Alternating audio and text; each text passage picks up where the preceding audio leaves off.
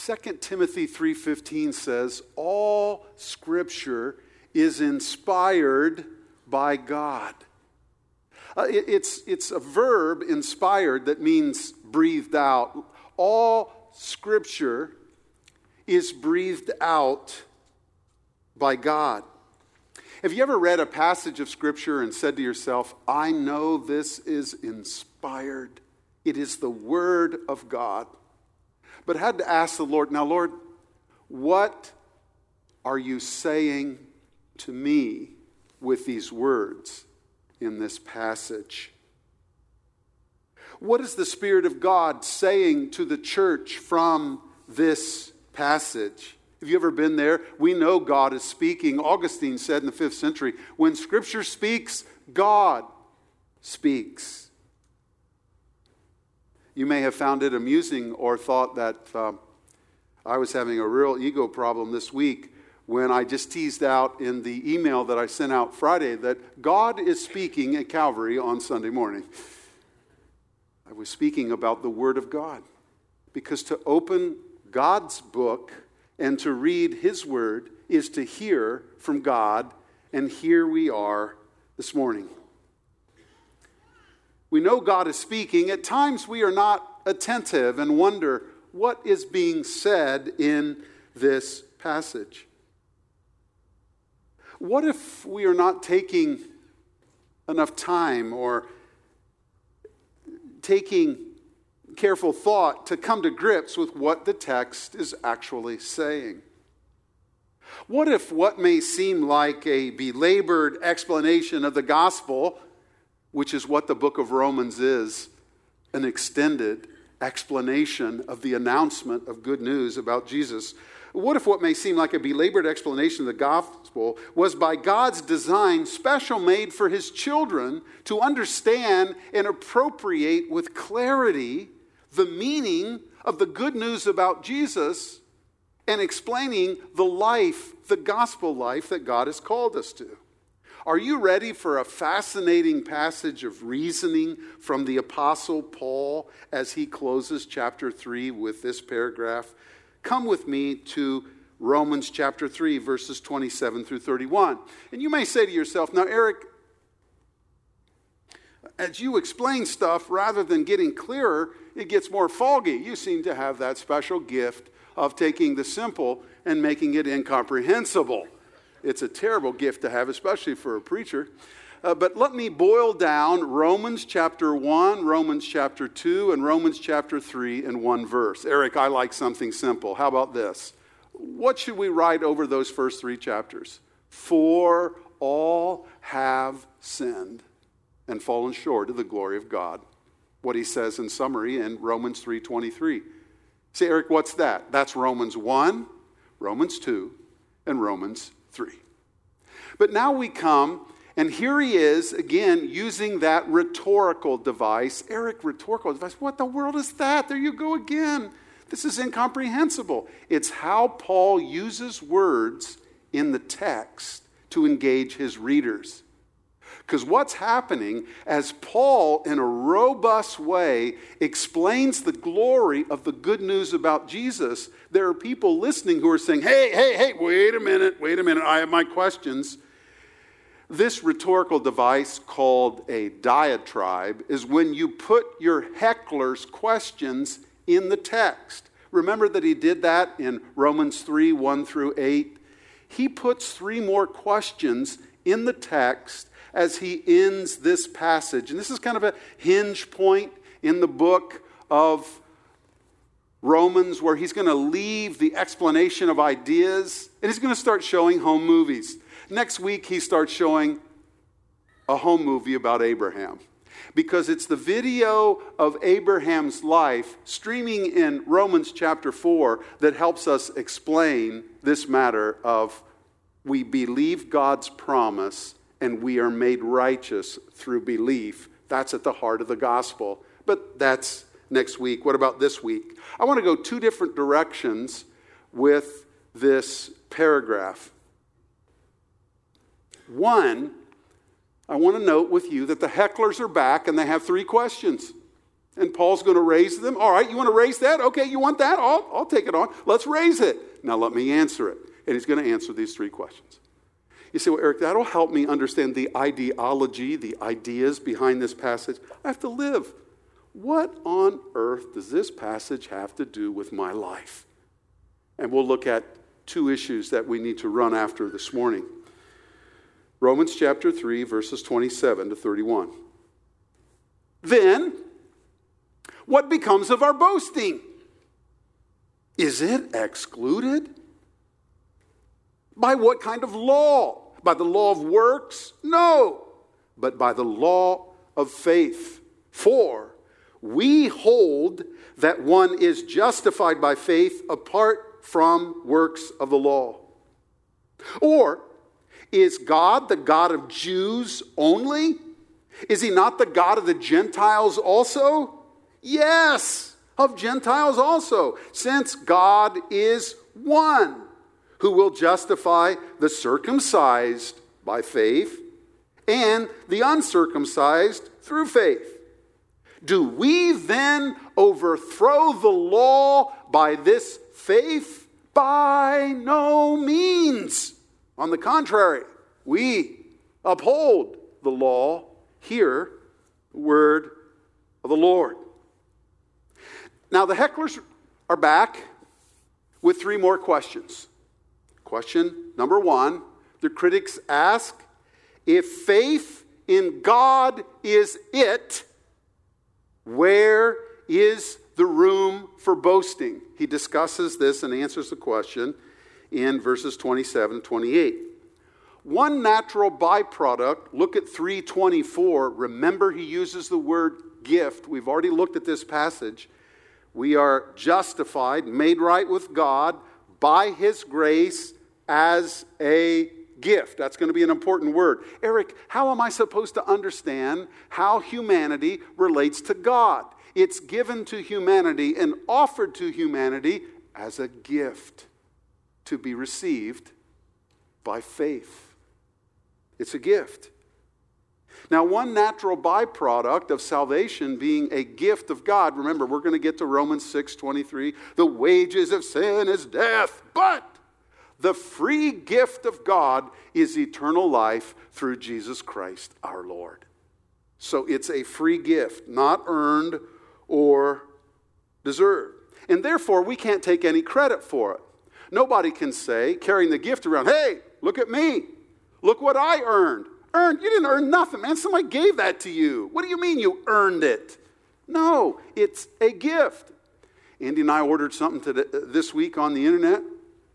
Unknown to us, when you place the order, we're getting ready to check out from the cart, and it said, we're giving you a gift. Like, what? We're giving you a gift. It was something offered that we knew nothing about, that was an add-on. If we had just check out from the thing, we couldn't come away from that and say, boy, we were really shrewd. We knew exactly what to do to get that gift. We earned that. We really connived and schemed to get it. No, we didn't even know it was offered. Then the offer came and it was given to us as a free gift.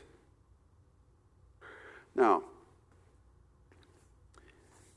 Indy and I have had the privilege of being in some great cities in the world and riding the subways of the cities of the world. And nothing's better than the stations in the Moscow subway. They're works of art. Russians are very aesthetic, and Stalin used slave labor. But, I mean, these things are palaces. And it looks really great.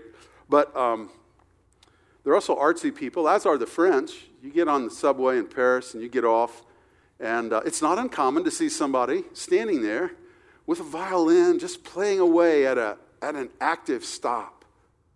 Or maybe you'll go to another place and somebody's singing and they've drawn a little crowd and they're singing and they're just celebrating something. Think of that. Think of the street corners in heaven that will be. This is not a political statement. It's amazing. Everything is fraught with so much politics. To use an illustration, you have to use a preamble that by the time you finish explaining the preamble, they've forgot what the illustration was about. I'm going to talk about President Trump's inauguration. It was a fascinating moment.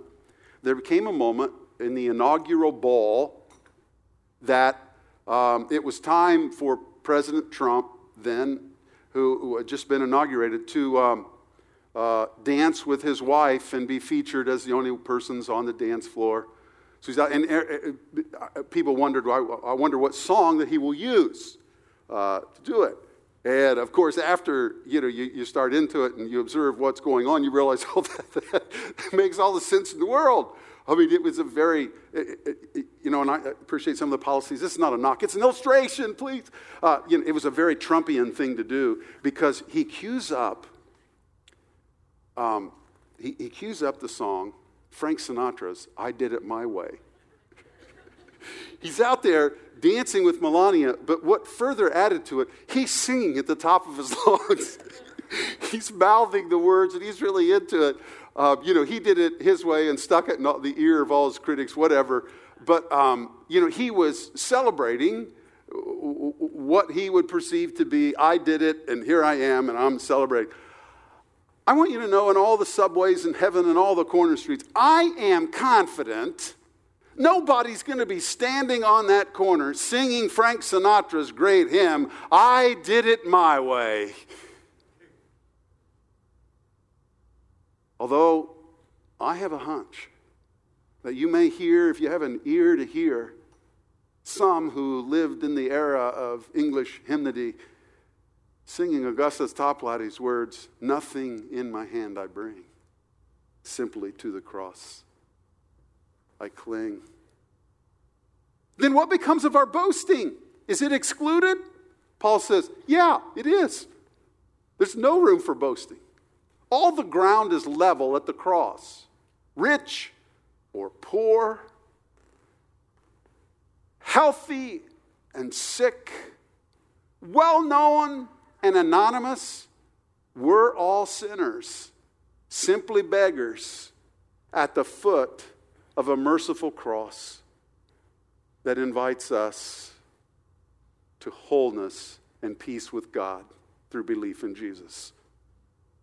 All the ground is level at the cross. There's only room for one glory in heaven, and it's glory to God in Jesus Christ.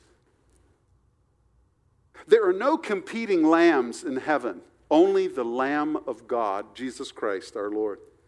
Acts 4:12, there is no other name under heaven given among men whereby we must be saved. The answer for the question to everyone who understands the gospel, and that's the reason we have the book of Romans, so that we might understand the gospel. The answer to the question for everyone who understands the gospel, why are you in heaven, is I shouldn't be. I should be in hell.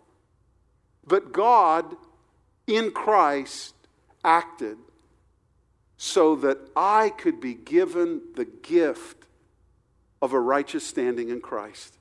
And I'm here because of His grace and because of Him, not because I did it my way. And therefore, all boasting is excluded when it comes to this area of relating to God. The second question the critic raised is this: is the God of the Bible only for Jewish people? Look at verse 29. Look at verse 30.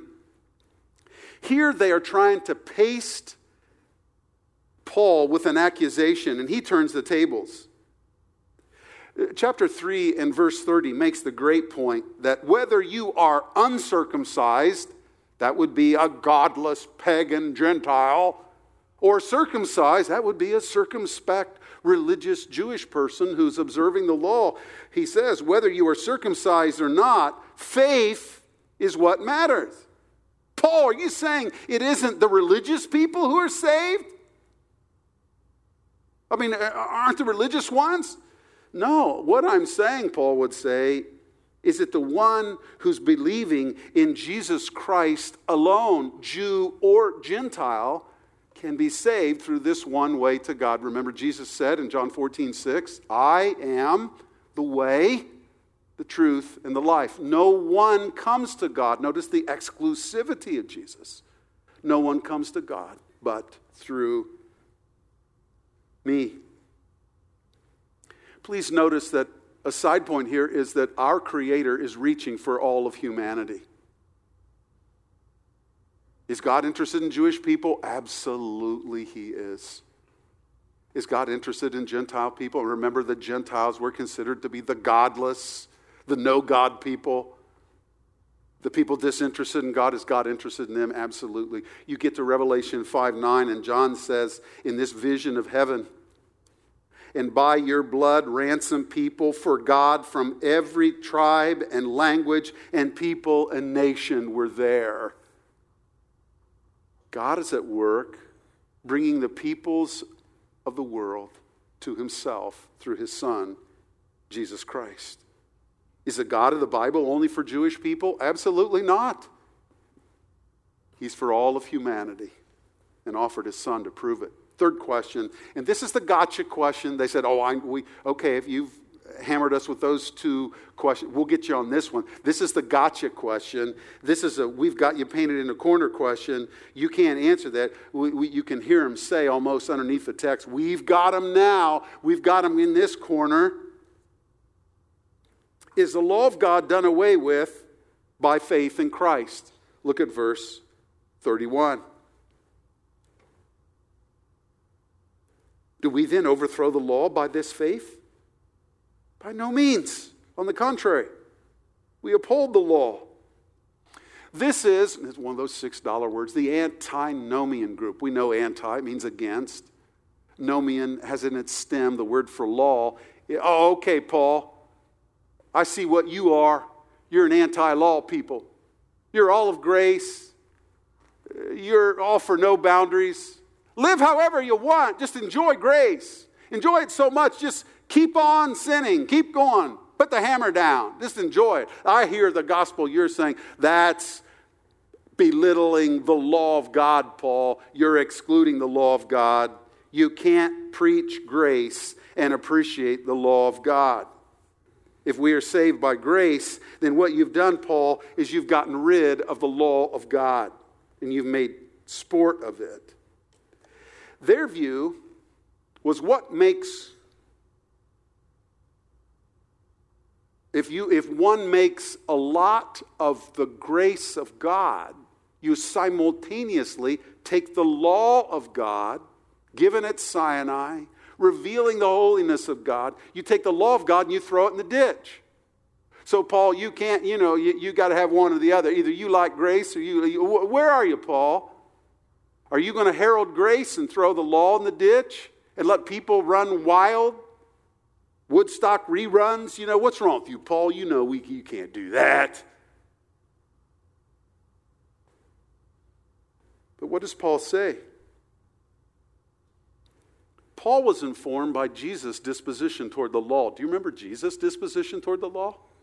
Remember when he came to John the Baptist and John said, "Oh, Jesus, I'm not worthy to baptize you." He said, "No, John, you don't understand.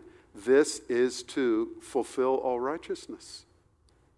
Remember in the middle of the Sermon on the Mount,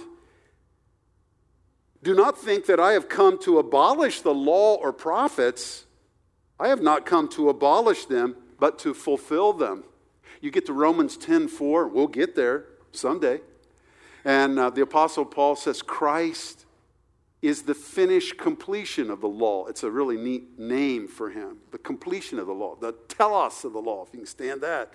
Teleology leading to its appropriate end. Christ has fulfilled every obligation of the law. Set aside? Absolutely not. Christ perfectly obeyed the law. And then God is willing to give us His standing, Christ's standing in righteousness, because He perfectly obeyed the law. God is willing to give that to us as a gift, freely, by faith. So that when God looks at us, He sees the righteousness of Jesus Christ. Paul, you preach grace and people will go crazy. You got to have law to fence people in. But what the antinomians miss is this. Grace heals our sinful hearts from sinning. Grace doesn't lead to license. That's what Dietrich Bonhoeffer would call cheap grace. And it's not what is described as biblical grace in the gospel. Grace leads us into holiness, not away from holiness. Because it chases down our rebel hearts, and we come to realize what a debt we owe this one who loved us and gave himself for us. This is what John Newton's talking about when he says, "'Twas grace that taught my heart to fear." So that then our quest and yearning for holiness doesn't grow out of a sense of obligation. I better be holy so God will accept me. It's a grateful heart trying to give to God a life on purpose lived to honor him, so that we grow in our hunger and thirst for righteousness. That's grace's effect upon us. Now, so that leads to this question. It's just us kids, so we can ask it. Is grace having such an effect on your life and mine? Grace and the realization of the grace of God in Christ heals our sinful heart's desire to sin, because it grows a yearning to obey Christ out of a love for him and a gratitude for him that's greater than the desire that our flesh has to sin. And so we progressively grow up in holiness. You say, how'd we ever get there? Because of the grace of God. Which is like, this is a terrible analogy, it's like a junkyard dog grabbing a hold of our heart. It takes a bite, but it's a healing bite. And then it grabs a hold of us deeper. And before long, grace has taken over our heart. And then, as it reaches toward its end, it takes over our life and our disposition, so that for us to live is more increasingly like Christ. Oh, the glory of the gospel of grace. Critics and hecklers miss that grace brings us unto holiness, not away from holiness. In the strongest of terms, he adamantly rebuffs this heckler by no means. A generation ago, there's a crazy group in the South who made what they called the cotton patch version of the New Testament. And it was a country vernacular. And whenever they would come, and this is the strongest construction grammatically in the original language, to say it in the strongest way, by no means, this construction, the negative with this verb, when they got there, they translated it, hell no. Because in the vernacular, it's like an adamant no, as it were. Now, we all know that hell is a great tragedy in eternity, forever, and not to be used in profane speech. But Paul cannot say any stronger that grace has a purpose in our life that is holy. And so the question is that holy purpose being realized? So what does Paul do? He gets out in front, challenges a question. So where does that leave us? How should we then live? Why is this important, Eric? Why is this in the Bible? Well, two things. First, we live understanding that the gospel's central holding is that faith in God's promise makes us right with God. Look at verse 28. If you liked the shorthand for Romans 1, 2, and 3, Eric, give me something simple. All have sinned and fallen short of the glory of God. Eric, I like that. Just give me the whole book of Romans. All right, it's 3:28. One is justified by faith apart from works of the law. Verse 28, we hold that. It's actually a phrase that comes out of how to talk about judicial rulings, court rulings. The commentator may be out in front of the Supreme Court and say, the central holding of this decision is X or Y or Z. The central holding. What is the central holding of the gospel? Paul tells us right here. The central holding is this. We hold that one is declared righteous by faith apart from the works of the law. This is Paul's position. We hold that. This is the truth of the gospel. We are made right with God apart from works of the law. Now you need to understand that for millennia, mankind has taken a different approach. Take the ancient Egyptians. The ancient Egyptians had an approach like this. When a person died, they cut their heart out and they weighed their heart. And what they did was they would put their heart, as it were, they said the heart, this is just their view, it's not a scriptural view. The heart is a repository of all the good we've done and all the bad we've done, and it's there. And so you put your heart up there. Then you take the white feather, and you put the white feather on the other scale. And as long as the white feather is heavier than your heart, you'll be fine in the afterlife. You say, well, why do you get all juiced up about the sarcophaguses and all that stuff? You go to the British Museum. I mean, there are hundreds of sarcophagi. I don't even know what the plural is. It's because they believed in the afterlife. And they believed that this scale went. You say, where'd they ever get that? For millenniums, mankind has believed, it's just between good and bad, and I better do more good than bad. You take 2 billion Muslims, Islam. It's faithfulness to the Quran, and if you're faithful enough, you'll reach paradise. You take some Roman Catholics who are really embedded into the sacraments. It's as long as I am engaged in a sacramental approach to the Lord, I'll be fine. If I do the sacraments, I'll get there. You say, Eric, you're picking on the Roman Catholics. What are you doing? Well, let me pick on the Baptists. Baptist preachers have long had a bad rap. Here's what it is.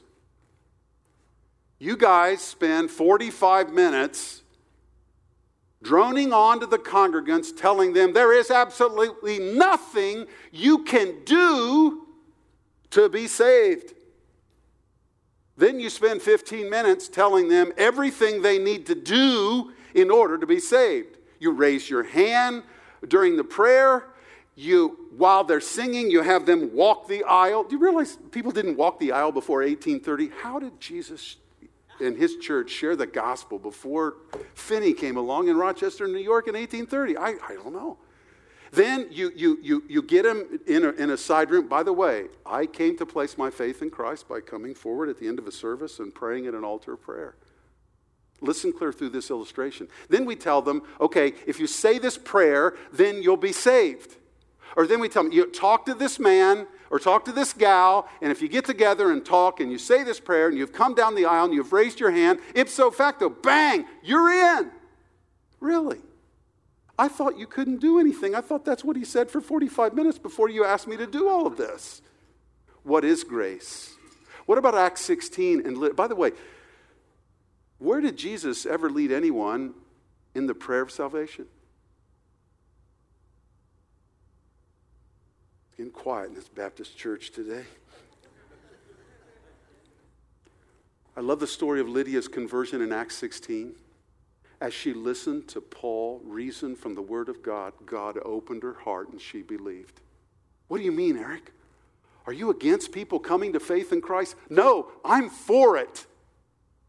And my charge to you today is right where you are to open your heart to Jesus Christ if you've never believed in Jesus. Because it is in believing in Him, reaching with the arms of faith to receive the free gift of eternal life, that we come to be forgiven, that we come to begin a relationship with God. Here's why I belabor that, because I've run into a lot of people that have confidence in walking the aisle, raising the hand, praying the prayer, meeting in the room, that I was not sure was trusting in Jesus Christ and what He had done for their salvation. Sounded to me like they were trusting in those 5 things that they were told to do at the end of the message about what we couldn't do to come to faith in Christ. Do you understand the illustration? It's about grace. It's not about what we do. It's about what he has done. Now, by the way, God used Charles Finney in an extraordinary way, and he still uses people in ways that bring others to himself. But at the end of the day, it's about grace, not about what we do. Oh, to acknowledge we bring nothing, we can do nothing, we open our heart to receive him. Does the central holding of the gospel have a hold of the central holding of our hearts here at Calvary Baptist Church? Secondly and finally, we live a humble life of crucifying pride. 3:27. Then what becomes of our boasting? A short, curt answer. It is excluded. There's a turn of phrase we use in English. There's got to be something in the water. Let's say there's a development, bunch of homes in there, young families living in there, and 1 year, 16 of those households announced that they are pregnant. And some wag may say, I'll tell you what, there's something in the water over there, arguing that the cause of this mass pregnancy has been, it's in the drinking water, just being playful saying that. Well, what is in the drinking water of this broken world that we are ingesting? 1 John 2:16, all that is in the world, the lust of the flesh, the lust of the eye, and the boastful pride of life. Pride is at the core of, we just catch it by breathing the air. Burke Parsons, pastor of St. Andrew's Church outside of Orlando, one of the Backstreet Boys in the boy band days, wonderful, godly man. The only way to persevere to the end is to pursue humility. We never arrive at humility. It's always running away from us because it cannot stand our pride. It's our constant pursuit of humility that keeps us chasing it, knowing that we'll never fully grasp it. Augustine said this, the city of man is defined by a love for self and a contempt for the kingdom of God. And the city of God is defined by a contempt of self and a love for the kingdom of God. When I read that, I had to ask myself, how much contempt for myself do I have? I fear I love myself too much and prefer myself too much. But there's nothing like the gospel that heals that awful wound that we got from Satan, who seduced Adam and Eve, because Satan was raised up in pride to take over everything and has cast a long shadow. There's immunotherapy that has been developed now. It's fascinating. And it's still being developed and refined. But it's a way of treating aberrant cells in our body by infusing our body with cells that manipulate the DNA of other cells and, for example, turn off cancer cells that want to grow, or eat up cancer cells, or promote death for cancer cells. It's called immunotherapy. It's like, Eric, I recognize I'm proud. What I'd like is some immunotherapy that would take down my pride. Here it is. It's the cross of Jesus Christ. Because there's nothing that will dismantle our pride like standing at the cross and recognizing what God has done for us in Christ. Nothing in my hands I bring, simply to the cross I cling. Naked come to thee for dress, helpless look to thee for grace. Who can be proud when all that we have been given is a free gift to us that we didn't earn or deserve? We're not laced with proud hearts, but with grateful hearts for all that Christ has done. What's in your heart this morning? What's in mine? According to Paul, all boasting is excluded. As we stand on all that ground that is level at the cross, where the only common thing we have is our great need for Jesus. And what God graciously offers is all that is ours in him when we believe the news about him. Heavenly Father, work in these moments of response and consideration to find in Christ one all sufficient, to surrender efforts that are present in our heart to relate to you any other way than on our knees with open hands, receiving your grace. Work in this moment, I pray in Jesus' name. Amen.